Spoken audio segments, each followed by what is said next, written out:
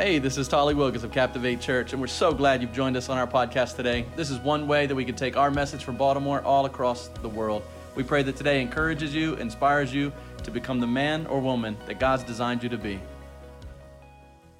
We are in this Thanksgiving season, and as we approach that season, it's obvious that we would take time and get into that rhythm. I really love how the holidays do kind of force upon us certain rhythms, and with Thanksgiving, it's a rhythm I think we would all say that we're in need of as a people, as a nation, as individuals. We could all use some time of just reflection and pause and appreciation and being thankful, especially to God, first and foremost, for who He is and what He's done for us. And so it's an incredible season to be in. And so we're starting a new series aptly titled ThankFULL. And really it'll have to do with giving us some lessons, some attributes on how to be able to really experience the pleasure, the joy that comes with being thankful. I think a lot of times we have a distorted situation, a distorted view of thankfulness. And in fact, in our country, it's like Christmas music has started already. November 1st, I was seated in a coffee shop, and I had to leave because Christmas music was playing.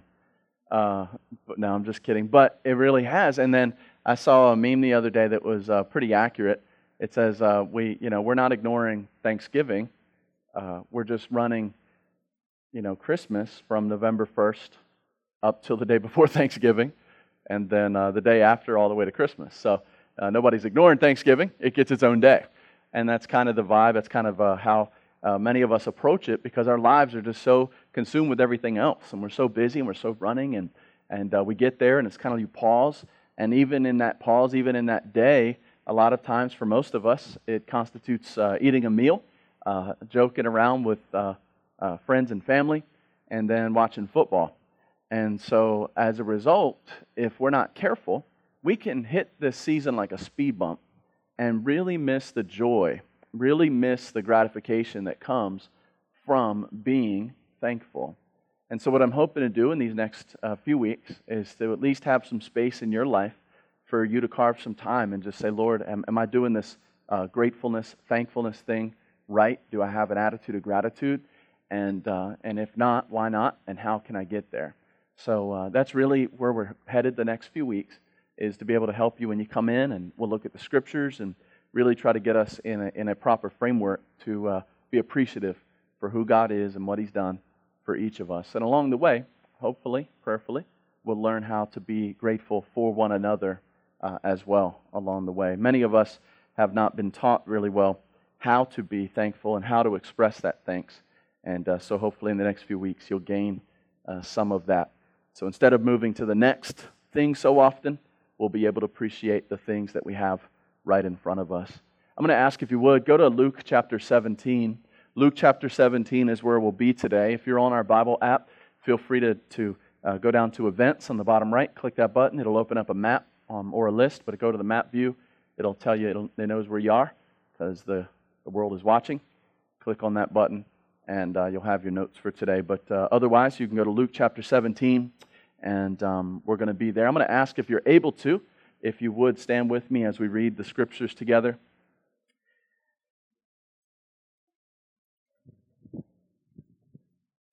Luke chapter 17, starting in verse 11. It's an interesting story, a story that I don't recall preaching a whole lot of in 20 years.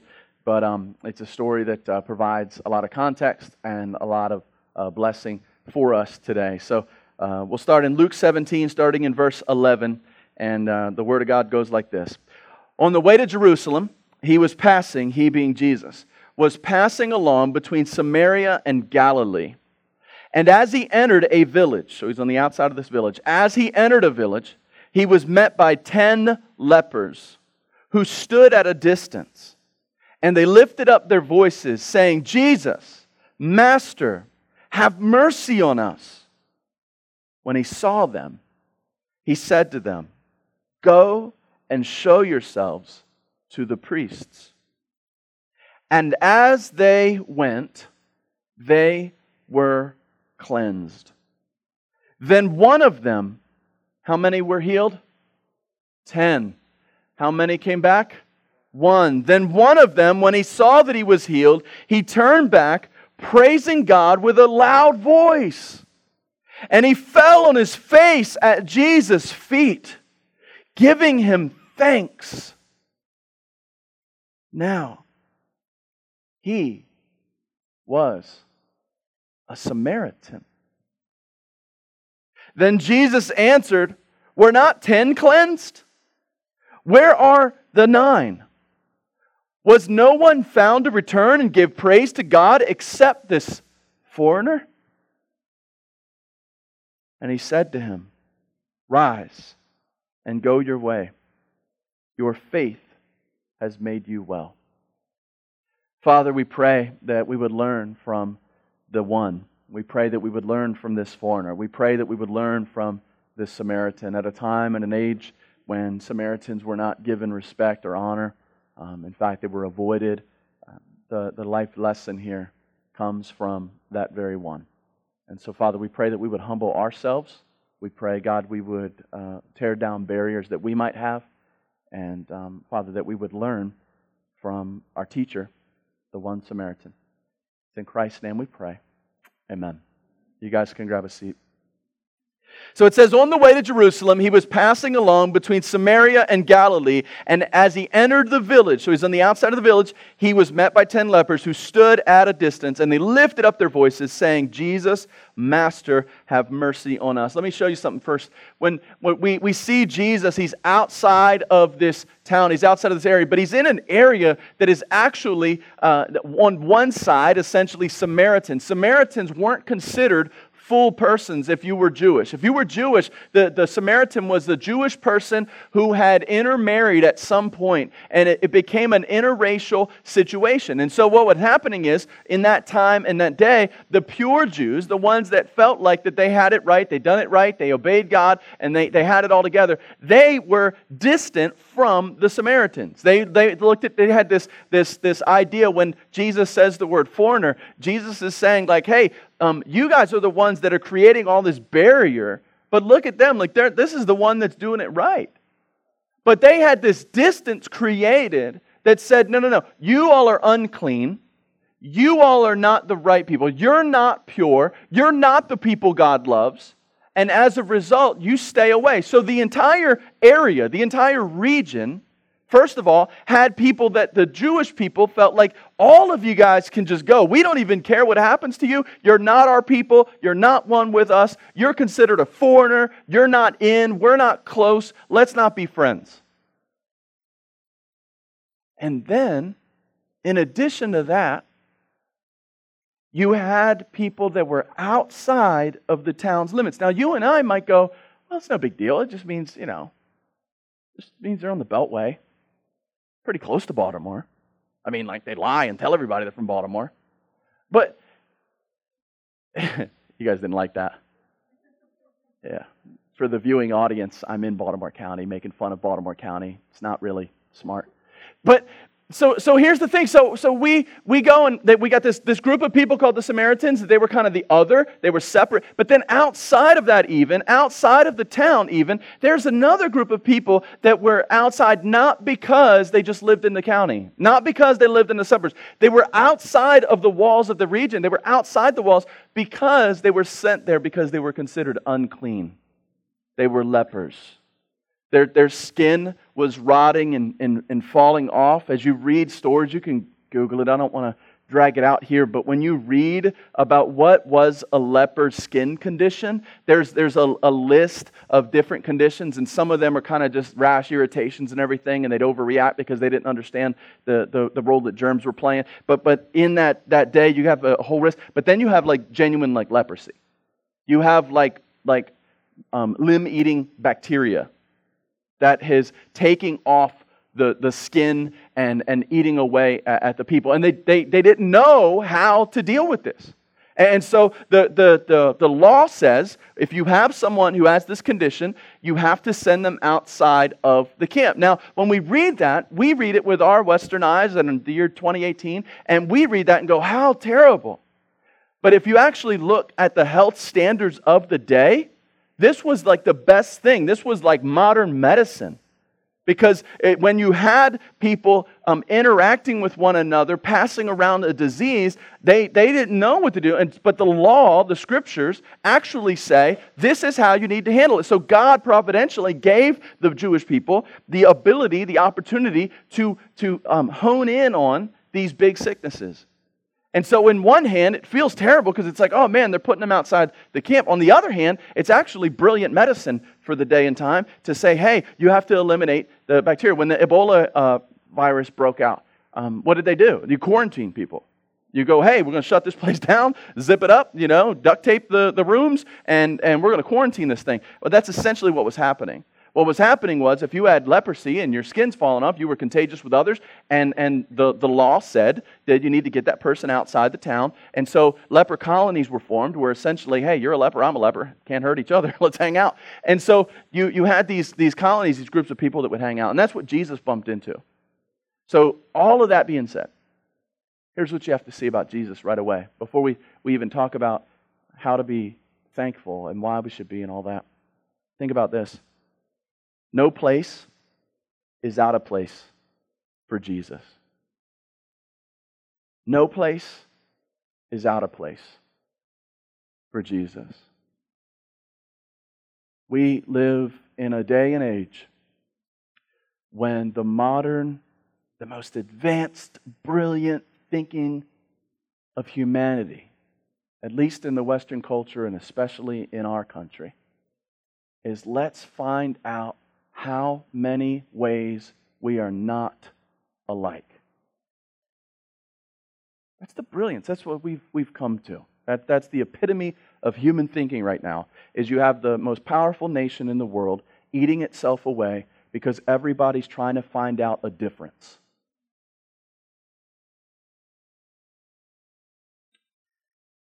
And the bulk of this nation still claims to follow this guy. This is the guy who went down to an area. To begin with, if you were a full-fledged true Jew, you wouldn't even put yourself in this environment.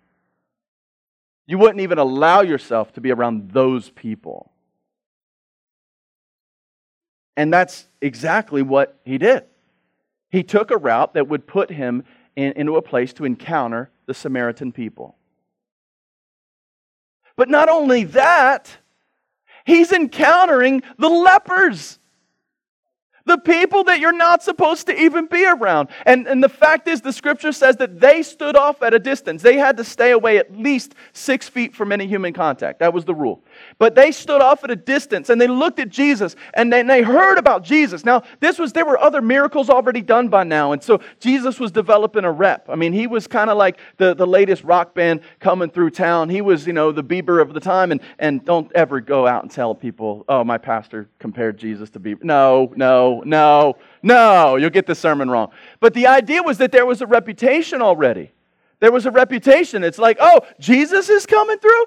Check it out. Now, they didn't have 758 channels on direct TV to occupy their time. So it's kind of like, hey, there's a party coming.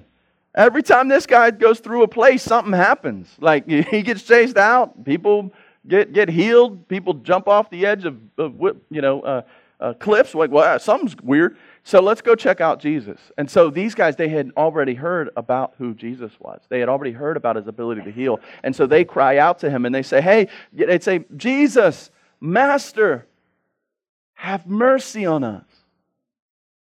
You know what they knew? They understood their condition.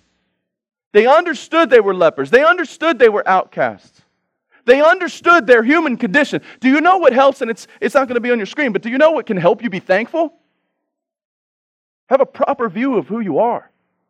Have some self-awareness. So many of us are oblivious to the blessings that God pours on us because we have a higher view of ourselves and our situation that is actually true. Go to a hospital.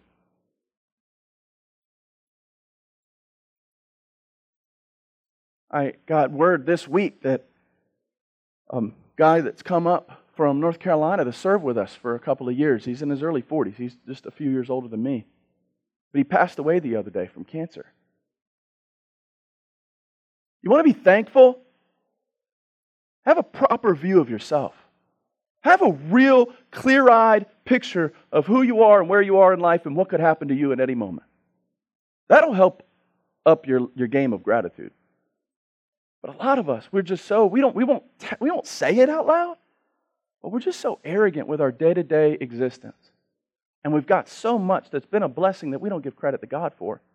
So we just kind of feel like, oh, it's all on me. Good thing I'm here. The rest of y'all are blessed by my presence. And we carry ourselves, and there's not much gratitude, and it's coming from us not really understanding our current condition. We don't really understand that there's anything we need to be thankful for. And so therefore, we don't give very much thanks. But these guys, they understood their condition. They're the outcast of the outcasts. So they were Samaritans, but Jesus went there. Jesus broke down some boundaries. He already done it actually in John 4. And so now he was doing it again, making a point, proving a point to the Jews. Verse 14, when he saw them, he said to them, go and show yourselves to the priest. What? Well, this is so weird. They're like, hey, have mercy on us. Like, you see us over here, bro. Like, we're dying. Like, literally. Not figuratively, not crying, not like teeny bopper baby. Like we're dying here. And you're going to tell us to go for a hike? Go show myself to the priest? How many of us would have argued against Jesus?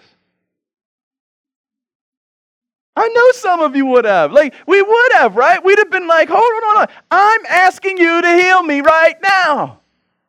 And Jesus is like, no. Be obedient right now.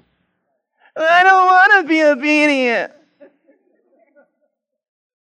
I want what I want, and I want it now. Right? Like, we do this now. That's how I know we would do it in front of Jesus. We'd just be like, I asked you for healing. He's like, take a walk. If I walk, I might lose my foot, Jesus. Like, I have leprosy. Like, what are you asking me to do here? And so that's the scenario. He said, give me healing. I'll give you an assignment. Oh. How many times are we asking God to do something for us, and He says, you haven't done the last thing I told you to do. You're trying to bark out orders like you're the captain. And I don't know if you understand this, but my nameplate's on the door. It says God. And the last time I asked you to do something, you still haven't done that yet. But here you are barking more orders at me. And you got nerve that if I don't do what you want to do at the time you want me to do it, in the way you want me to do it, to your good pleasure, you'll get grumpy with me? Awesome. Who's God? Who's the God of that equation? And so Jesus, He didn't respond to them right away and say, hey, as He does other times, right? Like other miracles. They're like, hey, I can't see. He's like, like, okay, could have done it a different way, but thanks a lot. Appreciate that, right? Like Jesus has all these different ways. Sometimes He's just like, be well, stand up and say, okay, good. Like He does all this stuff, but these dudes, He was just kind of like, hey, take a walk, go talk to the priest. What? But look what it says.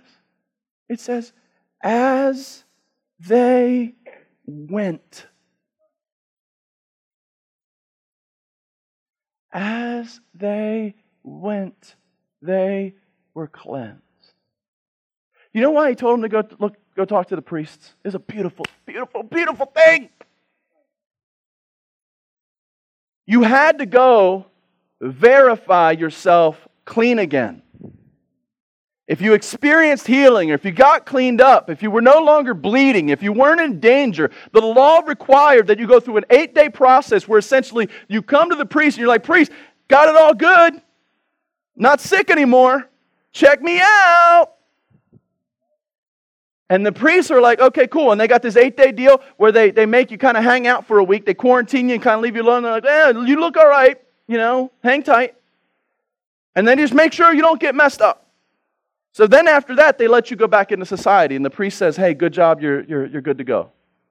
Now, they didn't do this because that was pre-Jesus, but But the thing is that he was telling them,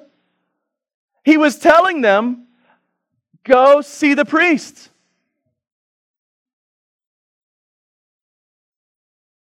Do what I want you to do. And when you do what I want you to do, you'll find a healing that you want to be instant oatmeal. You want instant oatmeal, but I want you to go in the process and be changed.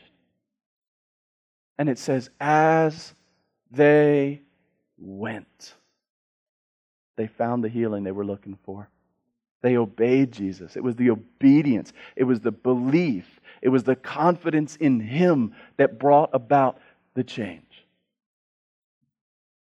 Can you imagine if they said, hold up, yo. I said I want healing now. They'd have never found healing. Because they would have been stomping their feet and questioning God and mad at their circumstance. But no, they went. They believed. They were like, we don't know how. It doesn't make sense to us. You've done it different ways for different people. Why aren't you doing it that way for me? But okay. Obey you and you'll heal me. Obey you and you'll heal me. Sweet. So they started to walk. The faithful put feet to their faith. The faithful put feet to their faith.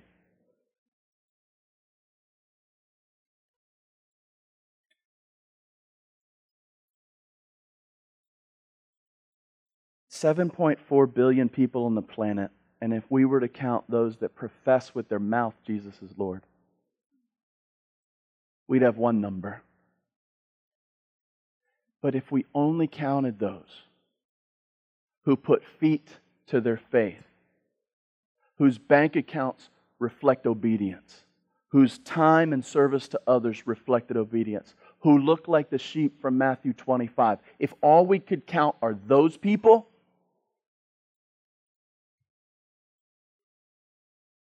it's a new game. It's a new game.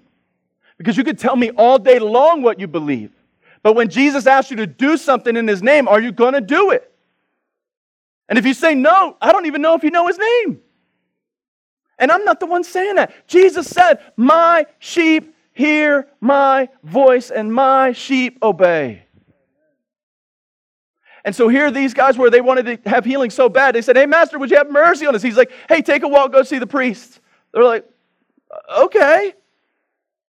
So they start walking.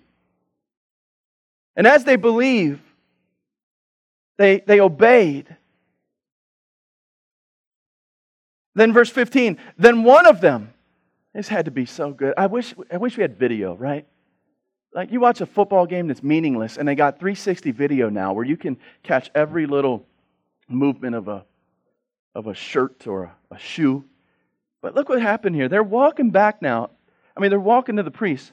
Then one of them, when he saw that he was healed, turned back, praising God with a loud voice. And he fell on his face at Jesus' feet, giving Him thanks. I love how there's a period in a new sentence. Now he was a Samaritan. It's like punchline, baby. It's like a Chris Rock joke. Here's the one that came back to the Jewish Messiah. It was the Samaritan. It was the outcast. It was the one that the Jewish people didn't even like. He was the one that came back, fell on his face before Jesus, celebrated with a loud voice. And so here we have this healing take place. Look, you're not truly thankful until you overflow with thanks. You're not truly thankful. You can't say, I'm thankful, but I'm going to stop right here because I'm just not going to let it come out. You can't tell me you're thankful, but you never express it because you're not full yet. You are thankful when you are overflowing with gratitude, when you're overflowing with praise, when it's let out. You're not truly thankful unless you're letting people know, because you can't contain it. Why? Because you're full. I'm so full, I've got to tell you. This is why when you eat a great meal somewhere, you just can't help it. You go, mmm.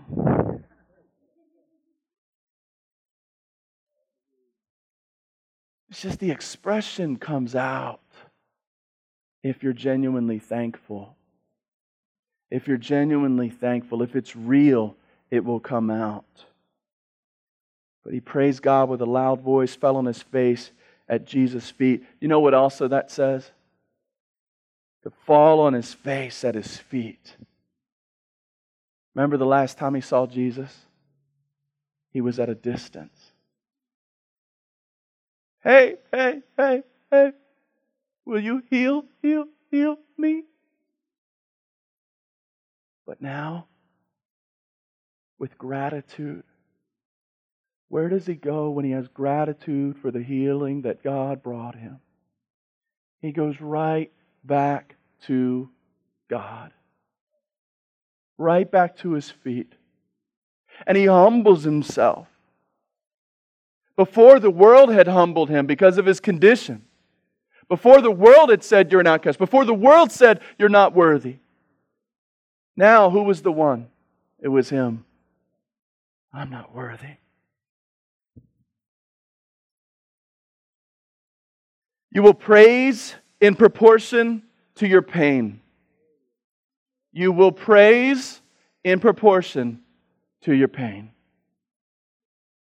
When you understand the gravity of your sin, when you understand the weight of your brokenness and emptiness, when you understand all of this, you will praise in proportion to the pain. If you don't think you have a lot to be saved from, meaning I'm not a very sinful person, I'll show you a... Hey, this is Tally Wilgis of Captivate Church, and we're so glad you've joined us on our podcast today. This is one way that we can take our message from Baltimore all across the world. We pray that today encourages you, inspires you to become the man or woman that God's designed you to be.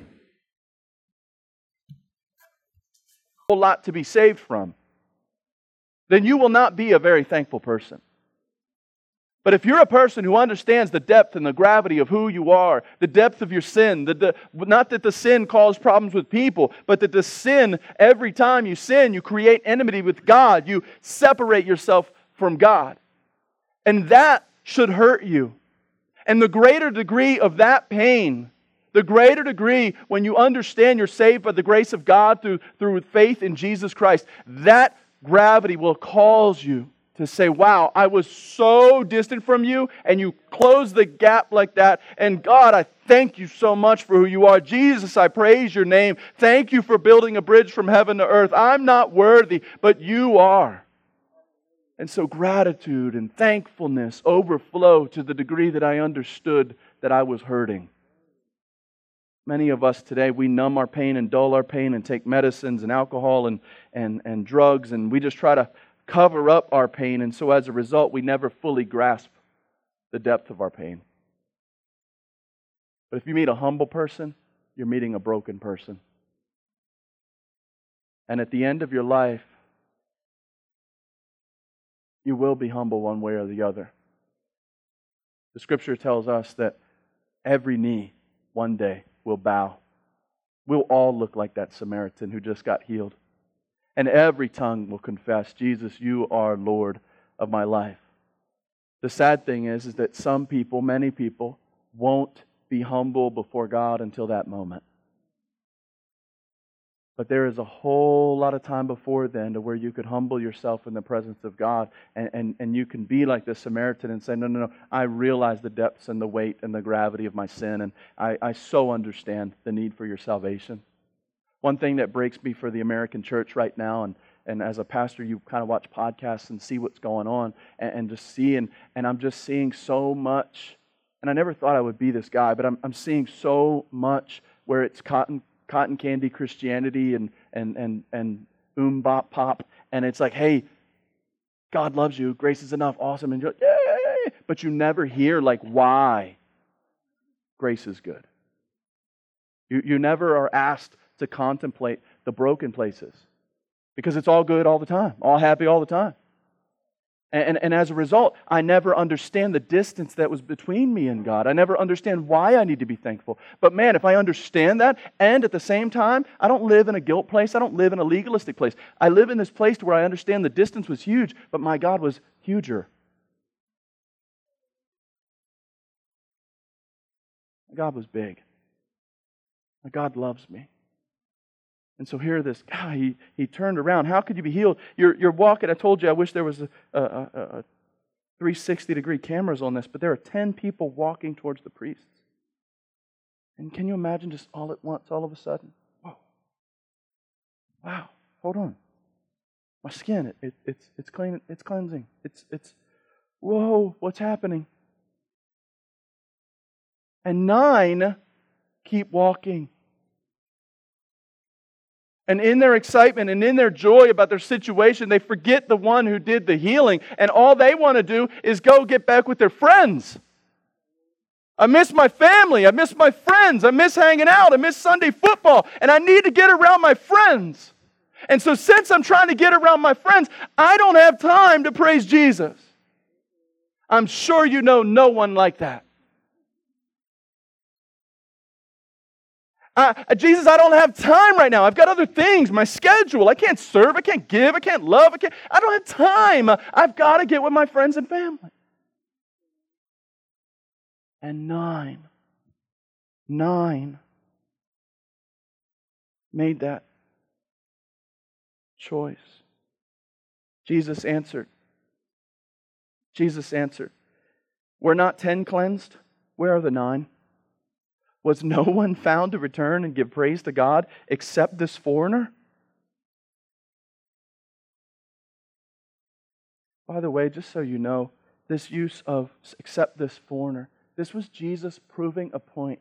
He was opening up the faith from the Jewish people being all by themselves in the love of God and the favor of God, and He was creating a new covenant by Himself, by His blood. And in this new covenant, you would see a whole battle in the New Testament about, can we let those Gentiles in?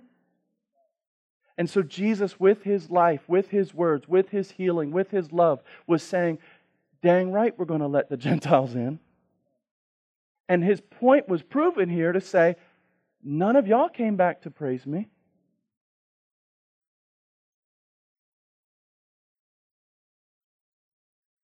And so the use of the term is no one coming except the foreigner is not begrudging, and it's not disparaging, and it's not hurtful.